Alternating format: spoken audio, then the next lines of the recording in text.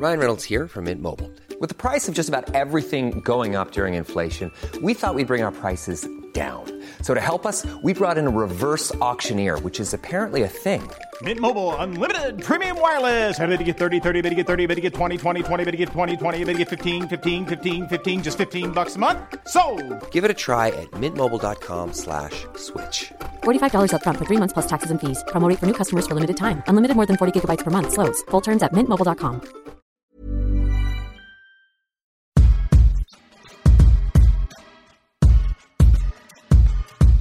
Welcome to Food for Thought, a podcast gabfest wherein a multiracial mix of queer writers gather around the table to talk about sex, identity, culture, what we like to read, and who we like to read. Food for Thought, Beyonce in the sheets, Beyonce in the streets. I am not. I am neither of those things. Fully ready. I am not. I'm obsessed. am Tommy Teebs, a Pico Indigenous American poet, screenwriter, single and actively mingling. And my favorite thing about California, about being in Southern California again, is Jack in the Box. It's my happy place. Wow. Yeah. Because they don't. Do they have that in the Midwest? Do they have that in No, Cleveland? and so actually the first time we recorded here, Kenya was like, I'm going to the Jack in the Box. And I was like, what the fuck is a Jack in the Box? Were you never not heard aware of it. the E. coli thing in the 1990s?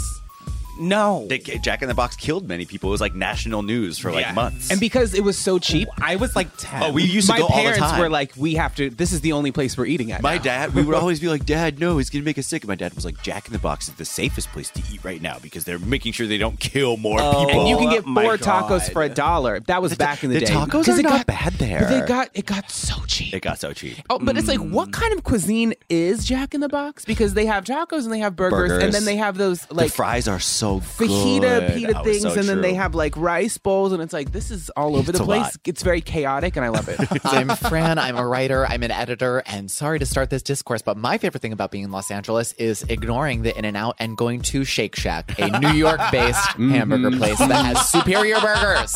And sorry. it's always less crowded. It's always less crowded. Consistently. In-N-Out, y'all are living a lie.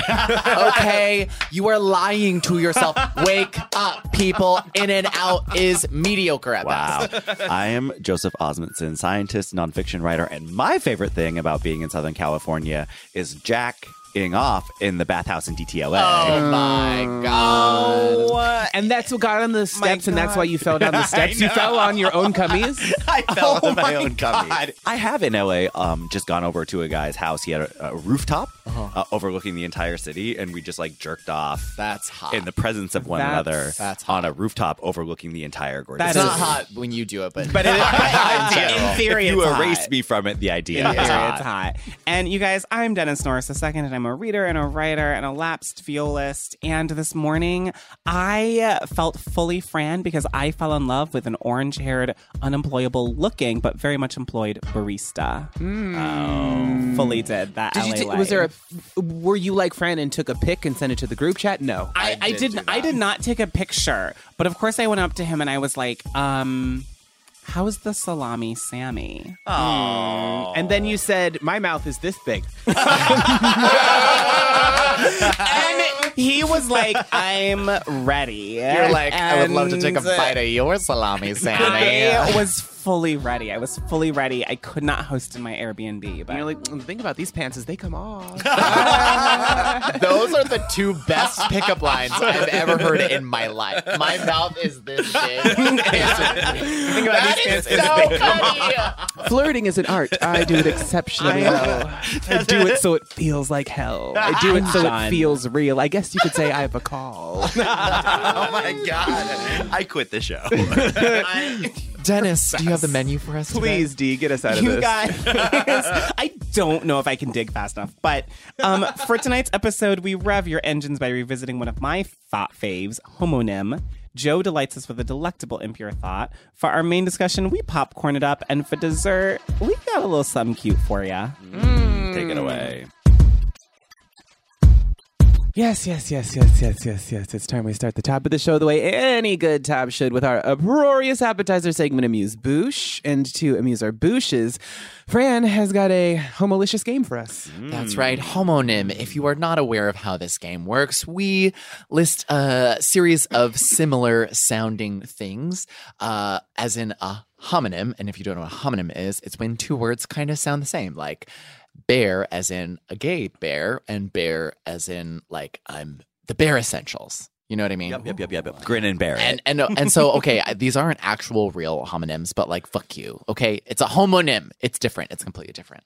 So, John Cena, John Cho, Ooh. John McCain. That's for Dennis. I know. Dennis. You have found the one powerful old white man I've never had any interest in. Have you seen young Although- pictures of him? Wait, actually, yes, because when I went to prep school for summer reading for my freshman year, they sent us his autobiography and we had to read it. And I was like, this man is very hot. The point of the game is, which is the most homosexual? Which of these is the most homosexual? I'm going to say John Cena. Isn't he a wrestler? And I feel Yeah, like that's very much dramatic. Now an better. actor. Yeah. Actor. Well, I had a hookup in LA once, and I went over there, and there was like one of those giant wrestling belts, and we had like really fun sex. And I was like, afterwards, I stayed and chatted because I am who I am, and I was like, "Oh, what's the deal with the wrestling belt?" And he's like, "Oh, I just love wrestling. It's so gay. It was like when I was young, it was a place I could find my sexuality." And then he made me watch wrestling for 45 minutes. Oh. And you stayed? I did. You were into it? I wasn't. Okay. John Cho is maybe not the most homosexual, but he is hot. Those. Oh my God. That face structure. Not is. fair.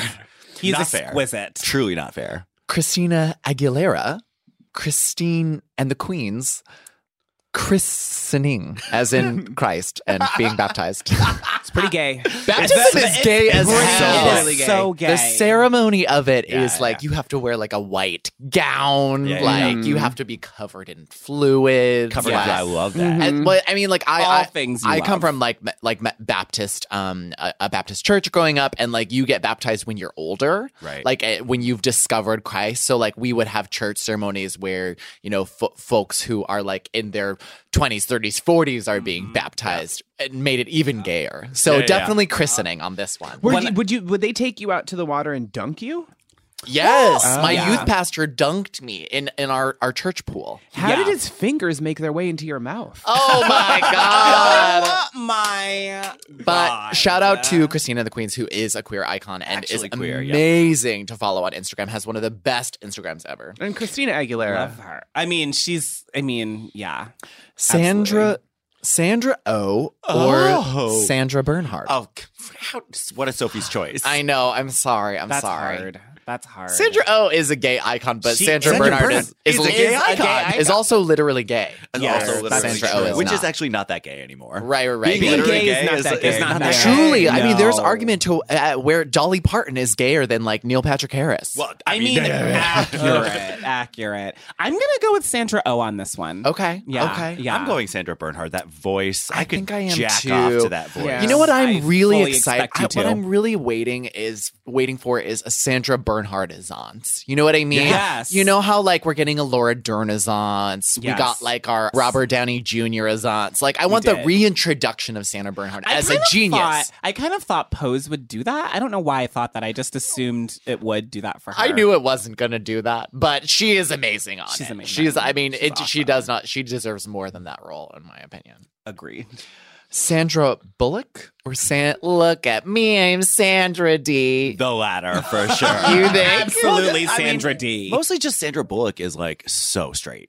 There's Het mom She energy. is. She's nothing heterosexual gay about icon, mom. Sandra Bullock. and that's literally what she won Straight her pride. Oscar for. Also, Like, Sandra being het D, mom. when she takes her turn at the end of Grease and becomes like Black Leather Mama. Yes. Oh my God, step on my Bad heart. Sandy. Absolutely. True. I love that the moral climax of that movie is be a slut, do whatever you want. Change. No, it's actually change everything you are for a man. Yeah. and honestly, Okay, Joe. what gay has not? Honestly, True. That's very gay. co-dependence, cocaine, Coca-Cola, Wow. coping. The last one is not gay at all. No, Coping. I mean, I'm sitting next to Joe, the science host, so I feel like I have to say codependence. But Right, yeah. Codependency is actually a huge issue in the gay community. Yeah. But honestly, Yeah. a huge issue in all romantic for circles. everyone. But like for gay men specifically, I do feel like when you're marginalized, you've been hurt. You know what I mean? And when you enter into a relationship, you think they're going to fix you. yeah, that's so true. I can imagine myself doing cocaine off of my codependent boyfriend's butthole while drinking a rum and coke. All right. Well, And you that- would call that coping. I fully would. Jack Black. No. Sorry. Oh, no. Jack Daniels. Jack from the Titanic. Jacked, as in the app. Wow. The very bad app that no one uses. I'm just gonna go and say I think the gayest is Jack from Titanic. Same. I fully agree. I think fully that agree. Rose was a beard. Yeah. Let me paint you. Yeah, I Yes. do not think there is someone more heterosexual than Jack Black. I fully truly Agreed. Not even Sandra does not Bullock. even compute. Buffalo Wild Wings or Buffy the Vampire Slayer? Oh, my God. Buffalo Wild Wings are not very bottom friendly. No, they are so not. that's very gay. I remember one time I took my friend out for his birthday to Buffalo Wild Wings as like kind of a joke, and like we kept ordering, and like the bill was still like $60 or something, or like $40. It was like so.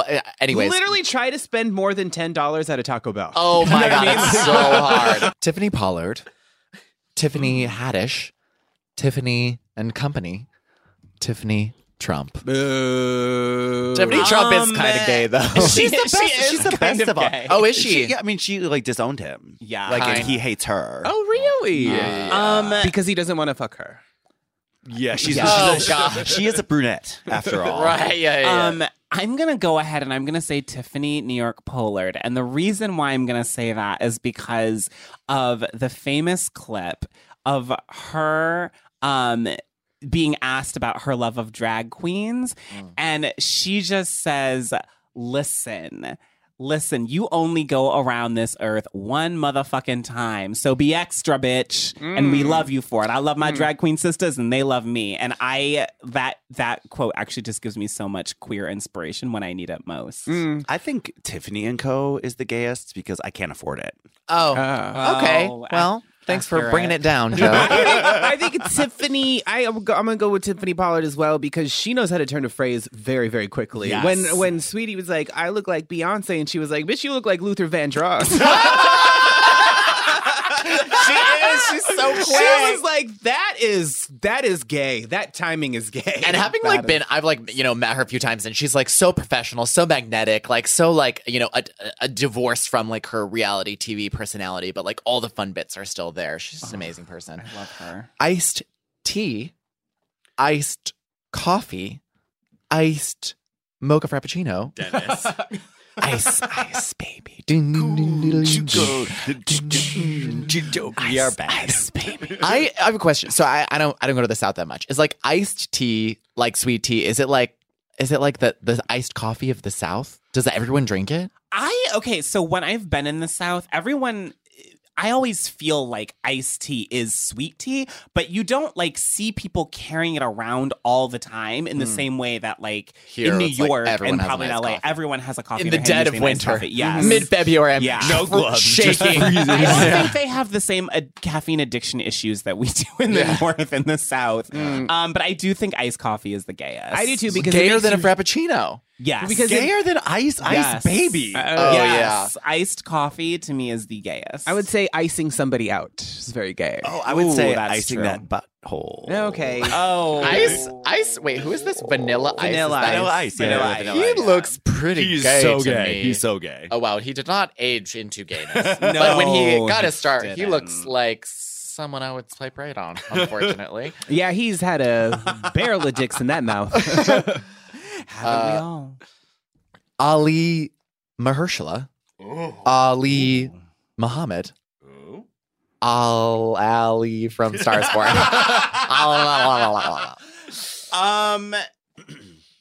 Bradley Cooper from A Star Is Born is actually the guy. He's so gay. I was He's gonna so say gay. that very intense Oscars duet felt incredibly gay to me. Yeah. Yeah, he was staring at her like she was an erect penis. Okay. Liam Neeson, Liam Payne, Liam Hemsworth. There are so many on this list, like Jack Black and Sandra Bullock, that are just offensively straight. I feel like Liam Neeson is also very straight. Offensively You know straight. what? You are good at this game, Joe. You can decipher who is heterosexual. It's only Who taken is 4 years. heterosexual. Liam Payne. There are all those rumors. Ooh, tell the girls about the rumors. I know it's like inherently homophobic and like deeply problematic to like ever speculate that celebrities are gay. You know what I mean? But like for the sake of the punchline, like I would love his dick in my mouth. This is, to me, this is why this is the gayest. But, there's all that speculation about Liam Neeson having the biggest dick in Hollywood. Yes, true. What? Really? I've never heard that. It is like a well-known... open secret. I believe Janice Dickinson was the one who went on some radio program and was like, I was in fear of my life. And I think it's been I'm sure she did, Janice Dickinson. Janice Deep Dickinson? Lastly, We've lost Dennis. I don't know what happened. pop music, popcorn, poppers, Jalapeno? pop locking and dropping. Oh my god. I feel like the gayest is that popcorn kernel gets stuck in your tooth for like 3 days and comes out all bloody afterwards. You know, I'm actually going to say it's the gayest, but not for that reason. I'm going to say popcorn is just queer corn. It's corn. It's corn that's like, hello, you thought wrong, bitches. She's like, you heat her up, and then she's just like, bam, Cover me in salt and butter. Pop music is pretty gay too, but like music makes you gay. Everyone knows that. Yes, Music it's actually makes you true. gay, right? There is Technically. there is some pop music where I'm like, oh, like that's the most heterosexual thing I've ever heard. Like Halsey, sorry, Dua Lipa. That is that is like yes. heterosexual dog whistle. Like when it plays, I'm just like, like all I hear is like what's going on? Yet somehow I love that one song. Yeah. I do. I just want some jalapeno poppers now, you guys. Oh wow, honestly, Jalapeno hungry.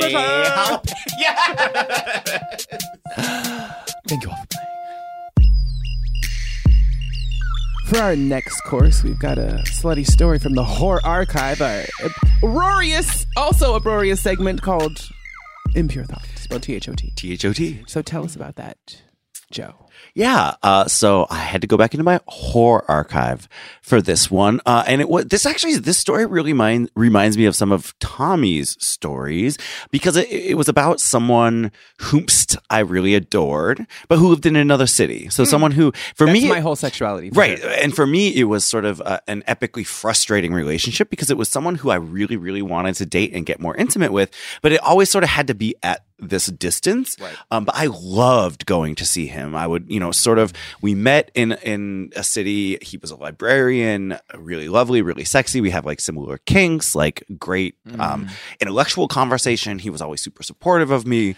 And not to like fetishize like the chase or like when people are elusive, but there is a little fun kind of cat and mouse element to like the dynamic of your relationship. I mean, at some point we had open discussions about like, would you move here? Would you? And it was always just kind of like we were never close enough that it actually made sense to move. But I really loved to go visit him a few times a year, and he would come and visit me. We sort of had the same, and we'd have like really good sex, and he was kind of kinky, and I was kind of kinky, so it was always really fun. So I got a ticket to go visit him. This had to be a couple of years ago, and he lived in a city that hosted one of their leather events. One of the what? Leather events? Got it. Mid-Atlantic It was leather, like maybe. like a leather con or a leather con, one of those. or a mall. Yeah. Those are all like these things where all these like Twitter porn stars and everyone just kind of comes. So there's this whole feeling in the city of like sexiness and a vibe. And he and I were kind of having a conversation about, we really wanted to mostly just have sex, just us. But it was kind of nice. We could go to like the little kink and leather things. be stingy with that booty. Go buy some poppers, look at some toys, have a really good time together, right?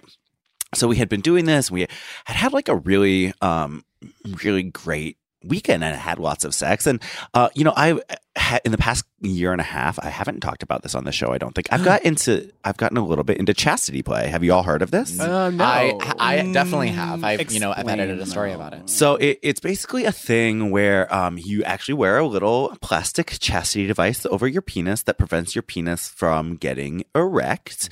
It's a thing that, it actually... Is it painful? No. Okay. It is not painful. So how does it prevent? Well, it can be depending on how long you've gone and what you're into and stuff like that. But anyways. It is a constriction. It definitely doesn't hurt me if it fits right and everything, but it's actually very sexy. Not only bottoms get into it, right? A lot of subs get into it. A lot of bottoms get into it, but that's not it. But what it does is it makes you feel like your butthole is like your only sexual pleasure point, right? So like when I bottom with the thing on, my body does things that my body does normally not do, right? Because there is no other side. Tommy, yes? I'm horrified. What else is your body gonna do? I'm a little worried. I was like, do we want to dive deeper into that or no? Not horrified at the fetish, horrified at Joe specifically. Yes. Joe specifically. We don't kink shame. If you do actually want to read more about this, there's an amazing piece about chastity on out.com for my previous out days. And also if you follow Caged Jock. Caged Jock is he's the person who got me into it. Caged Jock purveyor of is chastity so play. Fucking Very hot on Instagram. Tommy's doing research right now. He was at my gym one time. Oh yeah, I remember you texting and us it was that. fully him because he has very distinctive tattoos and piercings, not tattoos. And I saw that. I was texting my boyfriend. I was like, "Oh my god, Caged Jock is here!" And he had the piercings, and he's very short. He is maybe Tommy's like, bye. He is maybe close window. He is So bored. He is maybe 5'7". But one of the things I like about Caged Jock, and one of the things that made me want to get into, is he actually fucks people in his cage with a strap-on. Ooh. Okay. Interesting. So hot. Okay, so I hadn't been playing with chastity. I've just been having more vanilla sex with this boy all weekend. But it's like it's one of those weather weekends. And in his city, there is a bathhouse. And he has lived there for a long time. And he knows that on this particular weekend, the bathhouse is fucking lit, right? And he's like, we've been waiting because it's a particularly like Sunday night, end of the weekend. Everyone leaves the conference and goes to the bathhouse to fuck. And I have always wanted to be at the bathhouse in chastity. And it is like one of those kink weekends where like that wouldn't be so abnormal, right? Like people there would kind of know what's going on. And like, I didn't really want to get a bottom for that many people, but the idea was like so sexy to me to be there with him and to be in the bathhouse and be in chastity and kind of play that role and see how it felt to be kind of like, I love a bathhouse because I just love being naked and fully visible to people, and like being fully visible as someone wearing chastity sounded really hot to me. Okay. So we're kind of getting ready, and he's like, oh, I'm not really feeling that great. And I was like, but I have I've douched, I have the chastity device on, and we're going and we're driving and we're driving and we're driving. And, it was maybe a 20-minute drive. And I had made him bring a thermometer from home because I was like, if you have a fever, we're not going to the bathhouse. You're not going. You meant for your butt. No, I mean that would have been fun too. But I'm like, we're not going in the steam room if you have a fever, right? And so we had this deal that if we pulled up to the bathhouse, if his fever was over 100, we would turn around and go home. And I am like ready. I'm so excited. So to turn around and go home? I am not you. I am not you, Tommy. I'm sorry. I got my wires crossed for a second. So excited to go into the bathhouse. I'm douched in chastity. He's actually really horny. We take the temperature. The temperature is 100.3. Wow. Degrees. That's very scary. And he and I look at each other. And I just said, put it in drive. Wow. And we turned. Wow. And I told him, stop by a grocery store. On the way home, I got all the ingredients. And I made him chicken noodle soup. Oh. And I love turning around and going home. I kept the chastity device on all night. We cuddled on the couch and watched a rom-com. And then he very vigorously fingered me. And then we went to bed cuddling. Okay. Okay. And he had strep throat. Fully had strep throat. So Yeah. It was good. Yeah, that no, you it was guys the right stopped. decision It was the not right to go into the decision. bathhouse. You know, and it was like I didn't want to start a contagion. looking back on it, like I did want that opportunity of being in the bathhouse in that situation on that particular weekend. You know, it was a huge fantasy of mine. But it was nice to, you know, for someone who was a long distance person, a person that hadn't spent that much time around, it was actually just nice to actually be a team, you know, and be like, oh, you know, we make this deal and then like we stick to the deal because it's about health and it's about being together and like having this, we don't get that many weekends together. And that was actually the last weekend we spent together because then I got a BF.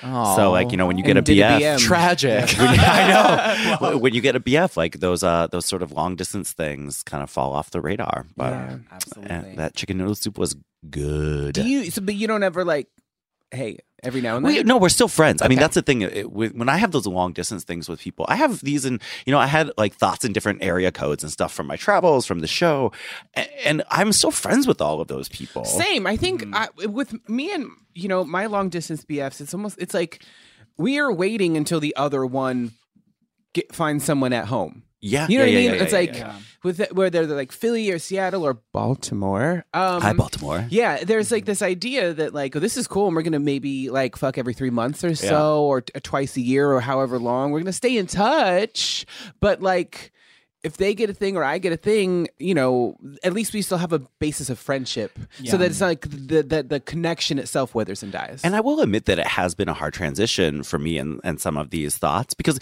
you know, my thoughts in the area code aren't just people I fuck. They're people I like genuinely am friends with, like hanging out with, like could date if we were in the same cities.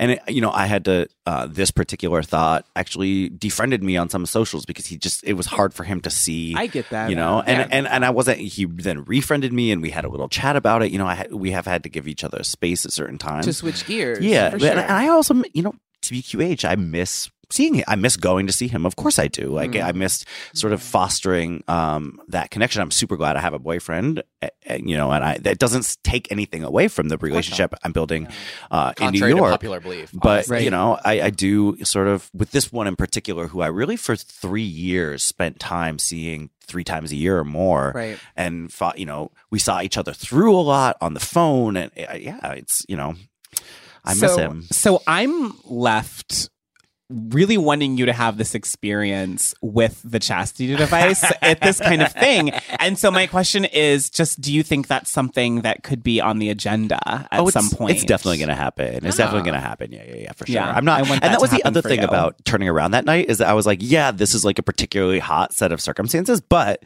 it's not the only time in my life that this is going to be possible, you know? Sure. And you know, season 5, you might have this part 2. I hope Yup. so. Yup. All right, thank you Thank so much. you. Thank you. This message comes from iHeartRadio sponsor, Mercury Insurance. If you're looking to save some money, you should really think about getting a quote from Mercury, because Californians save an average of $677 with Mercury. It's quick and easy, and in just a few minutes, you might find you could save a lot of money on your auto and home insurance. Plus, Mercury was named one of America's best insurance companies by Insure.com 4 years in a row.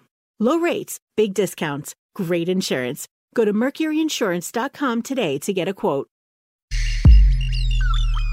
All right, it's time we got to the meat of our discussion, the thought process cell, THOT. And to sling meat this week, it's all of us, because we're bringing back this segment, we're bringing back popcorn, which is, we sometimes have discussion topics that we want to talk about that we don't think maybe could last the whole 25 minutes. A whole 30, or 30 minutes or whatever it is. And so we break them down into Bite-sized more edible little morsels. discussion Yes, morsels. tapas, if you will. Tapas! So instead of a full meal, you get family style here Yes. today. Top me. Little bites. And just to gamify it, to add a little action to your everyday, we bravely time each discussion topic at 5 minutes. 5 minutes only, so you will notice that we're talking maybe a little bit faster than we might usually. And you know what? If you listen to your podcast at 2 times the speed, you might want to slow it down for us.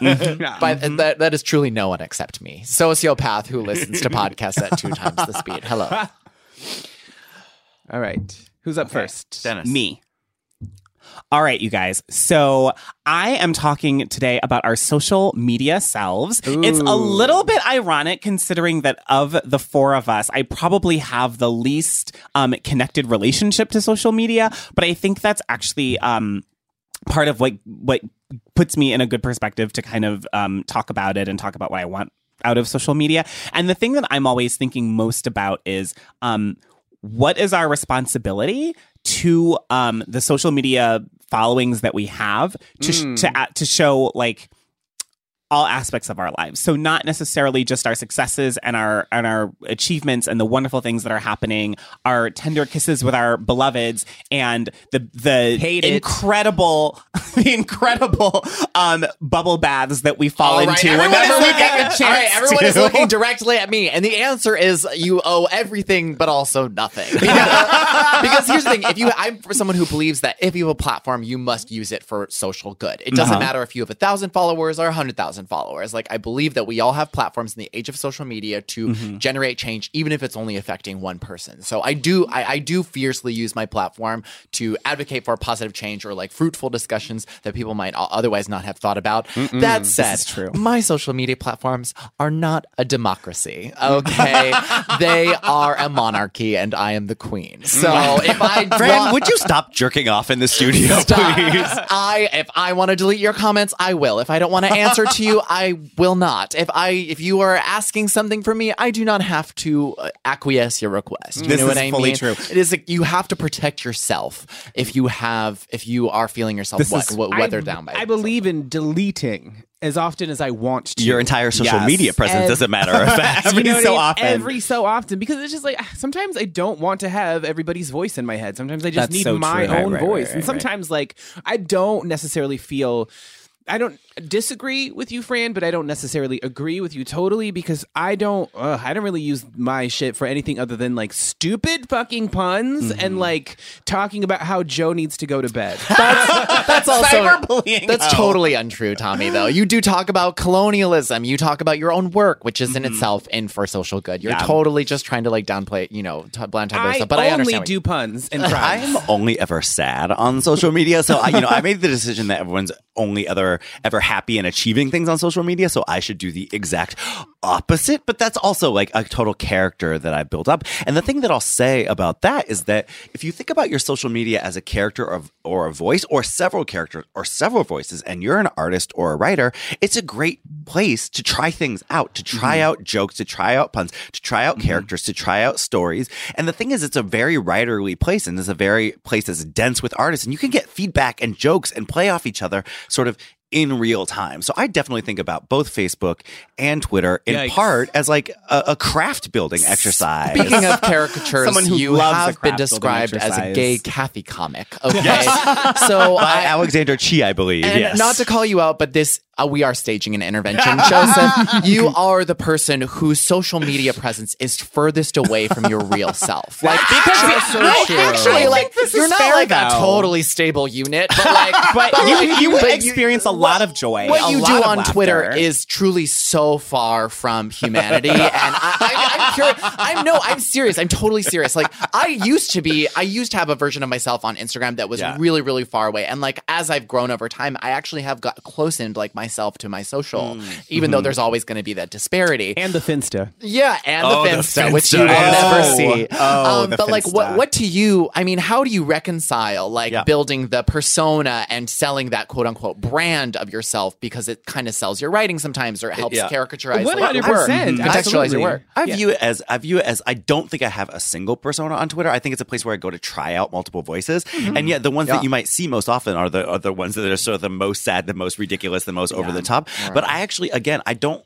feel the obligation to narrow it to who I am in real life. You can get the books for that. I have friends for that. I have family for that. I really do. It's fun to me to actually use it as a place to, I can be very conservative and like a little afraid to try new things. And Twitter and Facebook are a place where I get to expand my voice. Experiment. It's fairly low stakes to be, unless you're being racist or fucking horrible. It's fairly low stakes. And the worst that happens is you do a tweet and it gets like 3 likes and you're like, oh, I guess that wasn't as funny as what I thought it was. You're going to have to delete it now. now. Delete. Just have fun, y'all. That's what it's here have for. fun. Be yourselves. Lift Be people gay, up. do crimes. BK do crimes on social. Get blocked on Twitter. 5 minutes. Ding, ding, ding. Taro.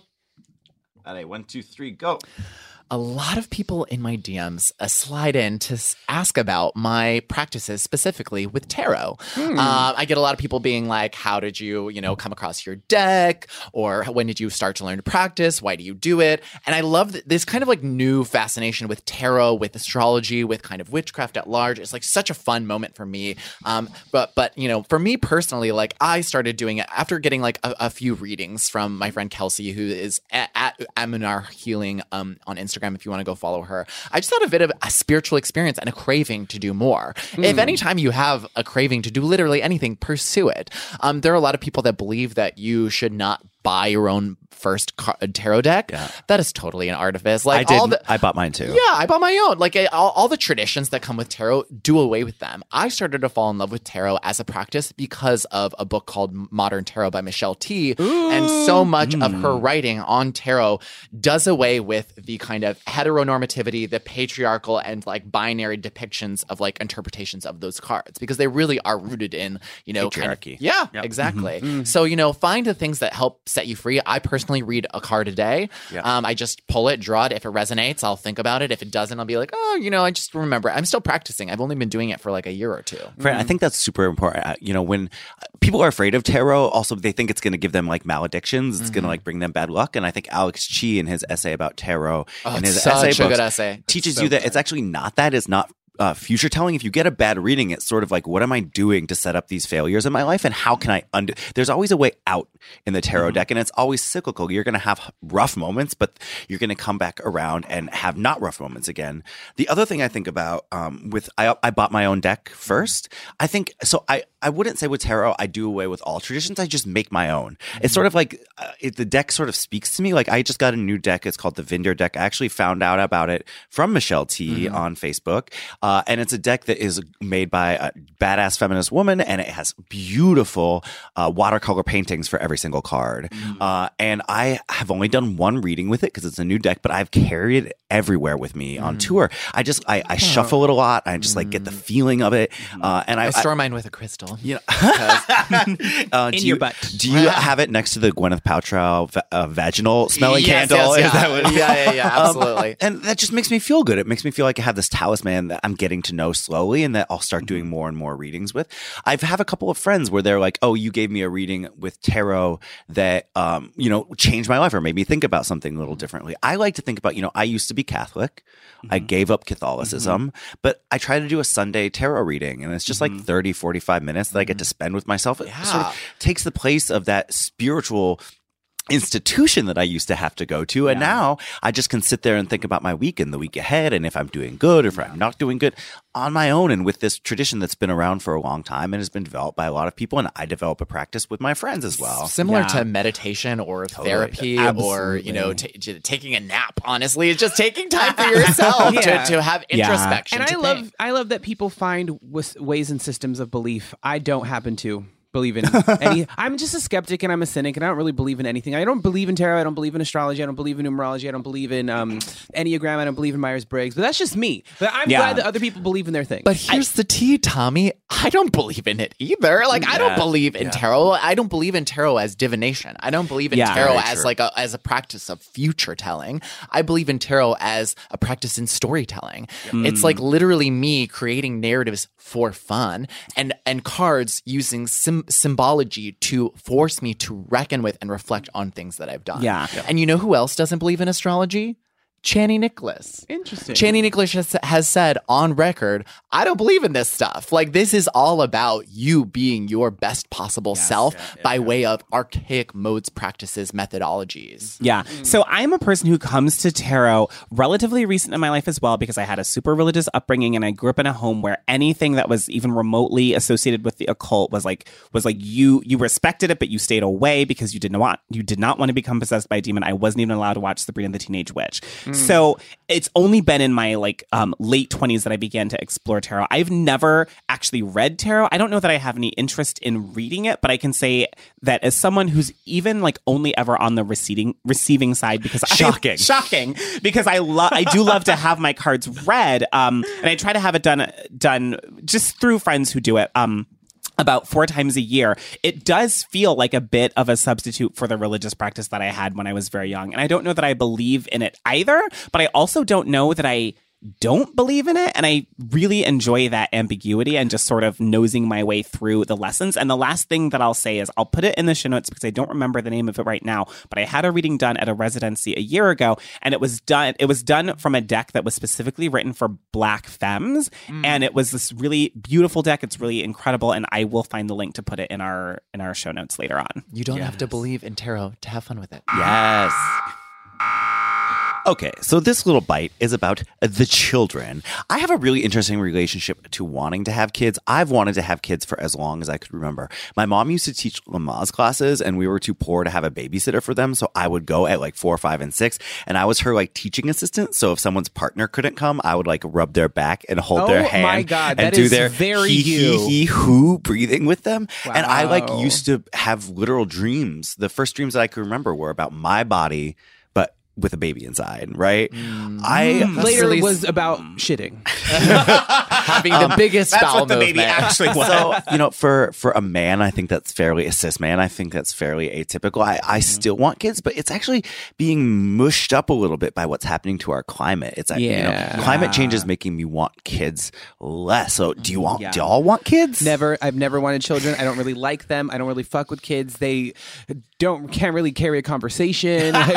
They're so boring to talk to. And also just as a person who's dating and people I'm 36 and if I'm dating people my own age, if they want families, they're looking for somebody they can have a family with. And that has unexpectedly become red flags. And during dating, that didn't happen when I was 23. You know what I mean? That back then, everything was theoretical more or less. And now it's like last call at the bar. Everyone's like, are you going to be that? Will you knock me up?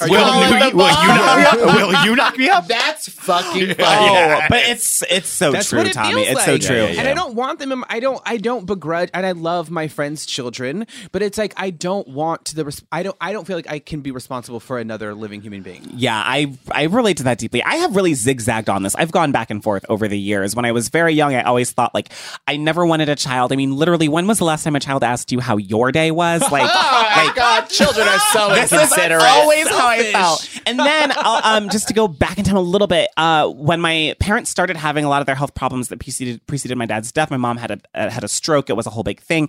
And in that moment, I was like, I think I want to have a child. I think I want to be married and I want to have a child. And for the next 7 or 8 years, I was like, I want to have a kid. And I know I want to have a kid so badly that at a certain point, if I'm financially able to, even if I don't have a partner, I will have a kid. I will adopt a kid. That's always been very important to me as well. My brother is adopted. There are a lot of kids out there who don't have homes. That's what I would do. In the last few years, as I've sort of had the glow up, I feel like my life has changed in all these wonderful ways where having a kid, if I had a kid right now, would make it really, really complicated and a lot more challenging, and I don't yet know if I want one. And then as I begin to understand climate change even more, that also makes it hard. But also, one of my best friends has a kid that I deeply, deeply love and I'm kind of obsessed with. And then the last time I visited them, I was like, oh shit, did I just grow ovaries again? So I don't know. It just depends on the day. We don't know. Something that might surprise you, Joe, is that I have wanted kids my entire life. We're the same. We are the same. I want to be a dad so bad, and I would be a fucking good dad. Even though I know a lot of things on record might suggest otherwise, I really actually would be a fucking good dad. And there are a lot of moments, at least in my past life, where I would have abandoned my entire career just to be a stay-at-home dad. Wow. And that really changed for me this year. I really feel like having kids at this particular moment is borderline irresponsible. There are reasons why overpopulation and climate change and the very fucked up world that we're living in right now is hard to fathom when you come from queer, when you're a queer marginalized person, when you have trauma that you can pass down to people, it's so difficult to even look out for myself. But at the same time, I do, I mean, honestly, abolish kids is what I'm trying to say. They should be illegal. Tommy's on board with me. I am 100%. 2010 20. But also, can we say, like, I'm addicted to the idea of the browning of America. Like, I just want all of us to, like, have all these kids. And then I feel like as the world is dying, maybe brown and black kids will be the last ones to go. Yeah. The last I people am standing. Morbid as hell thought. If everyone's gonna die. Have you ever had like It is friends? morbid. Have you ever had friends like female friends that say like I want to have a baby with you or Yes. something because you're gay or whatever, and it's like I can't. I've had like lots of friends say that to me and propose that to me, and it's like no, because that child will have Kumeyaay blood, and because of that Kumeyaay blood, they will be enrolled members of the Vieja Indian reservation, and like I don't want that. I don't want there to be a voting member that doesn't live or have experience of living on the reservation. Oh, right. Yeah. You feel like you'd have to move That's back. real. Yeah, I Wow, mean, kids are that's like real. they change your life so much because it's like an obligation factory, right? How you want to raise kids has it just you can't. There's compromise everywhere, and so I think the other big thing is that like. It's okay to change your mind. And like, Yes. you know, there's no age that's too old. No matter what type of body you have, you can always adopt. You can always make your family differently. You know, it's never too late for sure. I really don't think you should abolish kids, though. Like, love kids. Be queer parents. Be a queer family. Yeah. All right, so our next topic is obligation, or cultural obligation per se. And we're making this a popcorn topic because we get a lot of messages and sentiment from like straight fans, from white fans. They're always just like, do I not read enough queer shit? Actually, honestly, not even straight and white fans, just like queer people at large are like, I'm not consuming all the books that you guys are consuming. I'm not like reading all the movies. I'm not watching all the movies that you're watching. Like, how can I be a queer person if I'm not a consumer of like all queer art at large? And like something that I always say is like, you know, we shouldn't have created a construct of queerness that like you need to have a sense of, in order to have a sense of belonging, you need to like consume like everything out there. That's like a cultural elitism that like does not need to exist. And it reproduces that idea that there's a canon or some kind of canonical thinking that we wanted to rebel against in the first place. Exactly. It's antithetical to like queerness at large. And like also just like there's a lot of like shame things out there where it's just like, what? You haven't seen like the whole like all of these Almodovar movies or like whatever, which are great movies by the way. But like that's just like not helping the cause, right? And also if like I'm like obligated to like consume all amount like every cultural object of queerness, like y'all have a lot of like Adam Lambert albums to listen to. Like seriously, like it just doesn't make sense. Yeah, and also as a creator of culture, I don't have time to consume it all. Yes. I make a lot of Right. stuff, so I don't have time to sit and do it all the time. And no one does. It's really easy to sit on Twitter or even where this podcast has four of us plus producer Alex, who also helps, and other people who write. It's like we are four individual people with different reading histories. So every book we talk about, sometimes only one of us will have read it, right? So it's that sort of comparing yourself to the knowledge at large or to any one other person or anything like that. It's just not the right way to go about learning. What do you feel obligated to consume? Because I've also thought about like when I realized that just when I didn't like a book, I could actually stop reading it. You know, because I had such a scholastic mindset that if I read is there going to be a test on this? You know, I feel like if I started it, I had to finish it. And now once I was like, you know what, there's not going to be a test on this. I'm actually not going to. Yeah. I have found myself more and more lately to feel a lot less obligation to consume things that are traumatic. So like I have not yet. I read a lot about Queen and Slim. I haven't seen it yet. Maybe I will later. But honestly, when it was out, I was like, I don't feel like this story is like really for me. And I feel like it's going to be somewhat of a traumatic experience. You know how it ends. You know how what it I mean? ends. Yeah. You know how it ends. So the challenging thing with me though is that for many years I did feel like if it was black, I had to see it. If it was queer, I had to see it. And I also grew up actually not being exposed to that many like sort of pillars of like black cultural artistic like things. I fully blame my older sisters who were out of the house for this. I've only seen 2 Spike Lee movies, I think, in my entire life. One of them is Black Klansman. So like a lot of the old ones I haven't seen. But yeah, I just think it's really, really important that we also remember that our identities that make us who we are not subscribing necessarily to everything that we consume. And also just like if you have an anxiety about like not consuming enough culture, just like ask yourself, like, do you read as much as you write? You know what I mean? It's really as much as I think Alex always said that, or you always said that, Joe. You know, you should be consuming stuff. Like rest assured, like you should be consuming the people that like brought you to the platform that you're at. And like input is just as important as output. Yep. But you know, there's no canon, no like kind of achievement unlocked. There's no like kind of like arsenal that you can fully kind of build up with all this like queer knowledge that will be like, that will pale in comparison. And to all others. of that being said, it is a problem if you're a gay white man and you don't read writers of color, right? Like, look at your reading list and try to understand, am I bringing biases into this? It can never be too black and brown and queer, but it can sure as shit be, the canon is defined by certain things. Oh, I feel really bad. I haven't never read Dickens, so let me spend all my, So I do think it's really good to think about what you're consuming and think about what your consumption, how that sets you up to produce art of different types. But, I think it's getting out of a guilt mindset in general is really the way forward. You don't feel bad. Just try, just try to read things that matter and you enjoy and that learn from. I remember when I did my year of reading A.R. Ammons, though, he was somebody canonical who I'd avoided because of his canonicity. Then I engaged with him and I was like, wow, I really fuck with this dude. Right. Yeah. Decolonize your bookshelf. Absolutely. Yes. Yeah. Okay, go.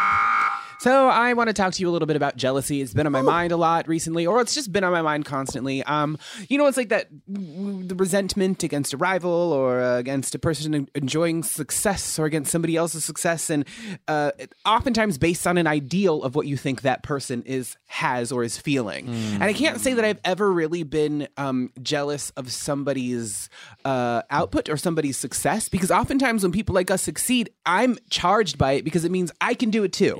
And so I've had that relationship to culture and to writing, but I had to really examine my incredible rancor at couples. I'm sitting right here, Tommy. Your relationship notwithstanding, I'm very happy for you. And I feel very, very sorry for your boyfriend. I'm definitely not jealous of it, if that's what you're trying to say. But I remember recently, I was looking at some couples' Instagram and I was like, this is the most disgusting thing. This is the most vile thing I've ever seen. But then I was like, what is at the root of this anger? And it's like, when people are always like, oh, you're mad because you're jealous, and be like, fuck that bitch. But maybe I'm not jealous of it, but I'm jealous of what it's attempting to portray. And this kind of goes back to social media selves, which is people pretending that their lives are ideal, right?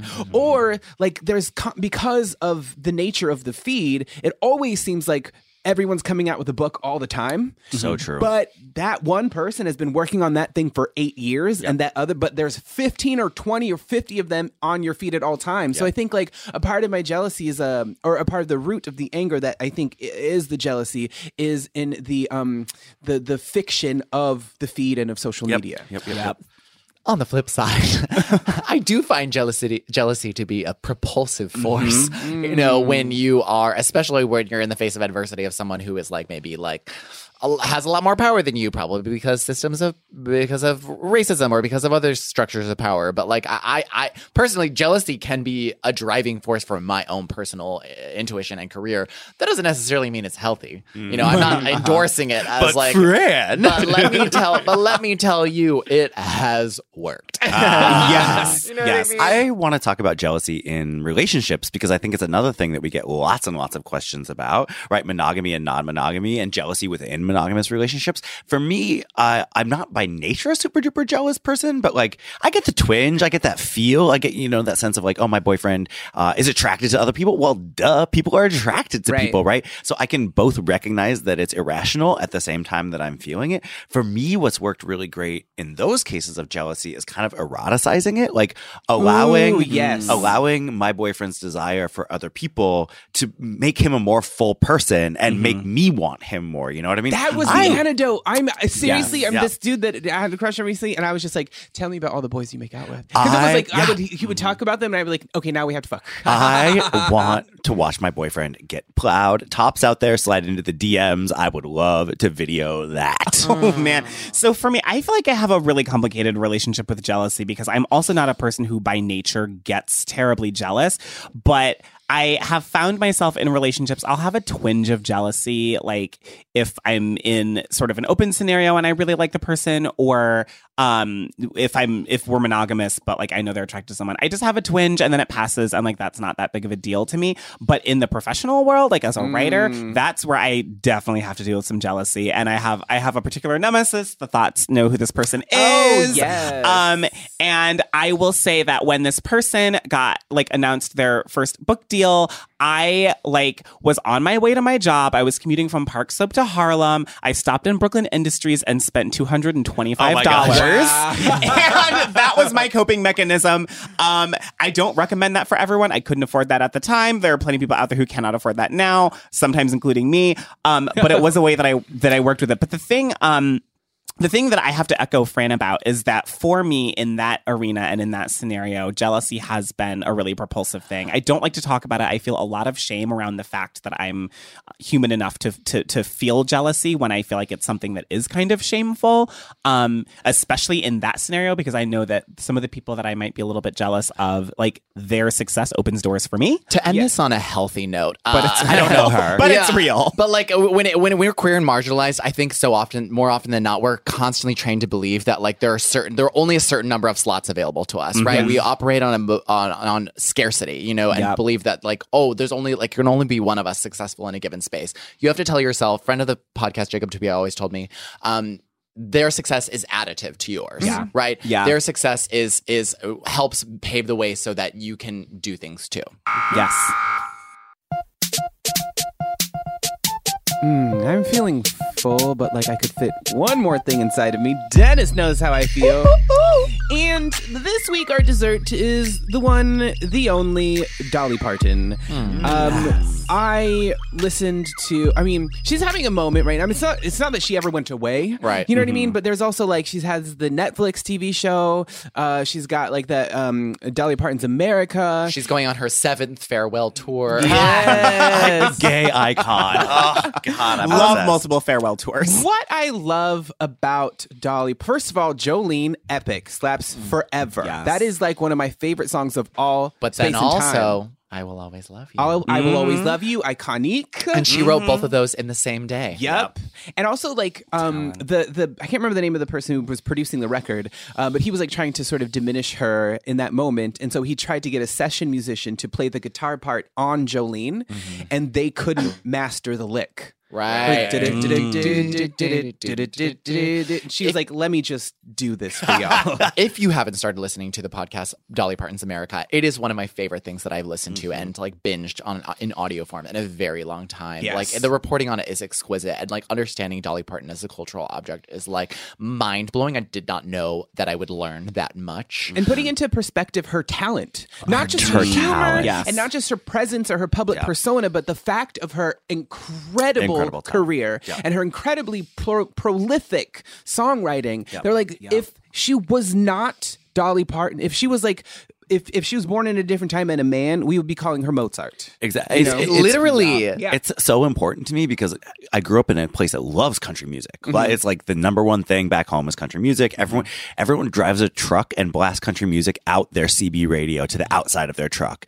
And the way in which Dolly Parton was talked about back home was as a bimbo, right? As like, it's because she had big tits and she had lots of drag makeup, and that's who she was.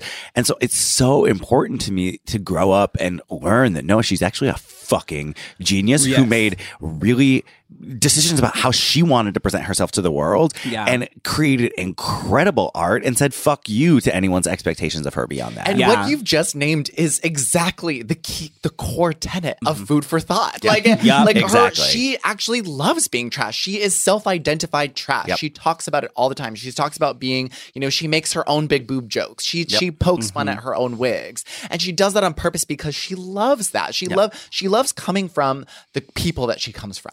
And she knows that is part of her ancestry.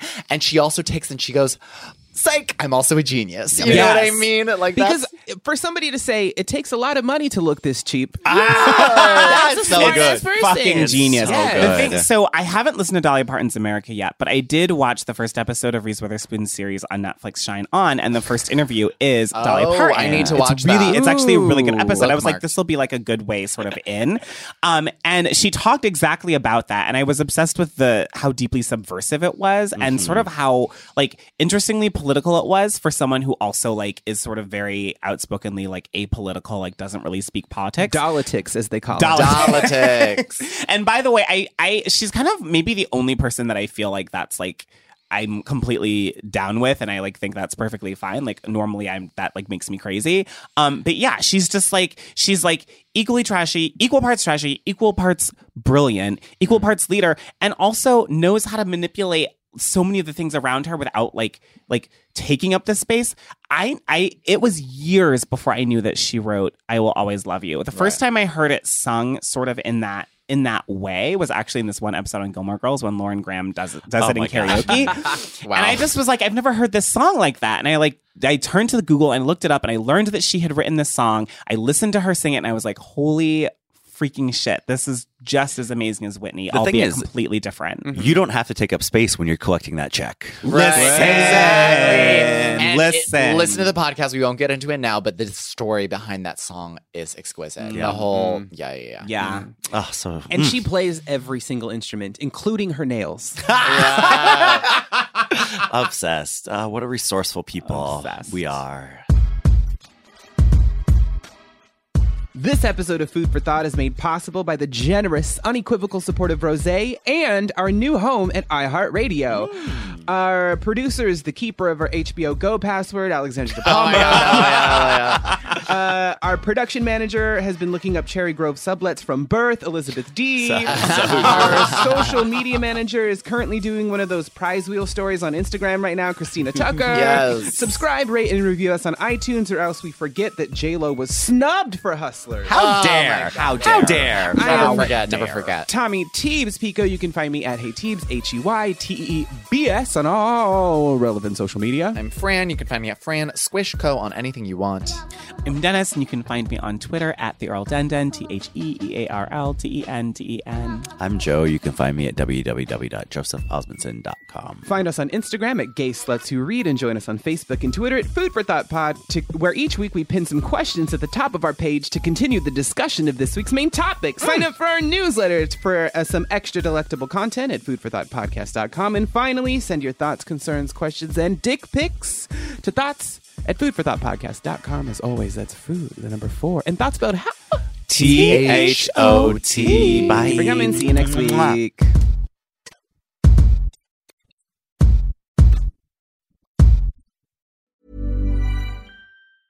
Hey, it's Danny Pellegrino from Everything Iconic.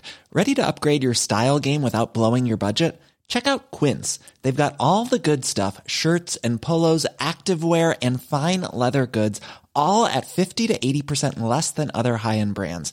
And the best part? They're all about safe, ethical, and responsible manufacturing. Get that luxury vibe without the luxury price tag. Hit up quince.com/upgrade for free shipping and 365-day returns on your next order. That's quince.com/upgrade.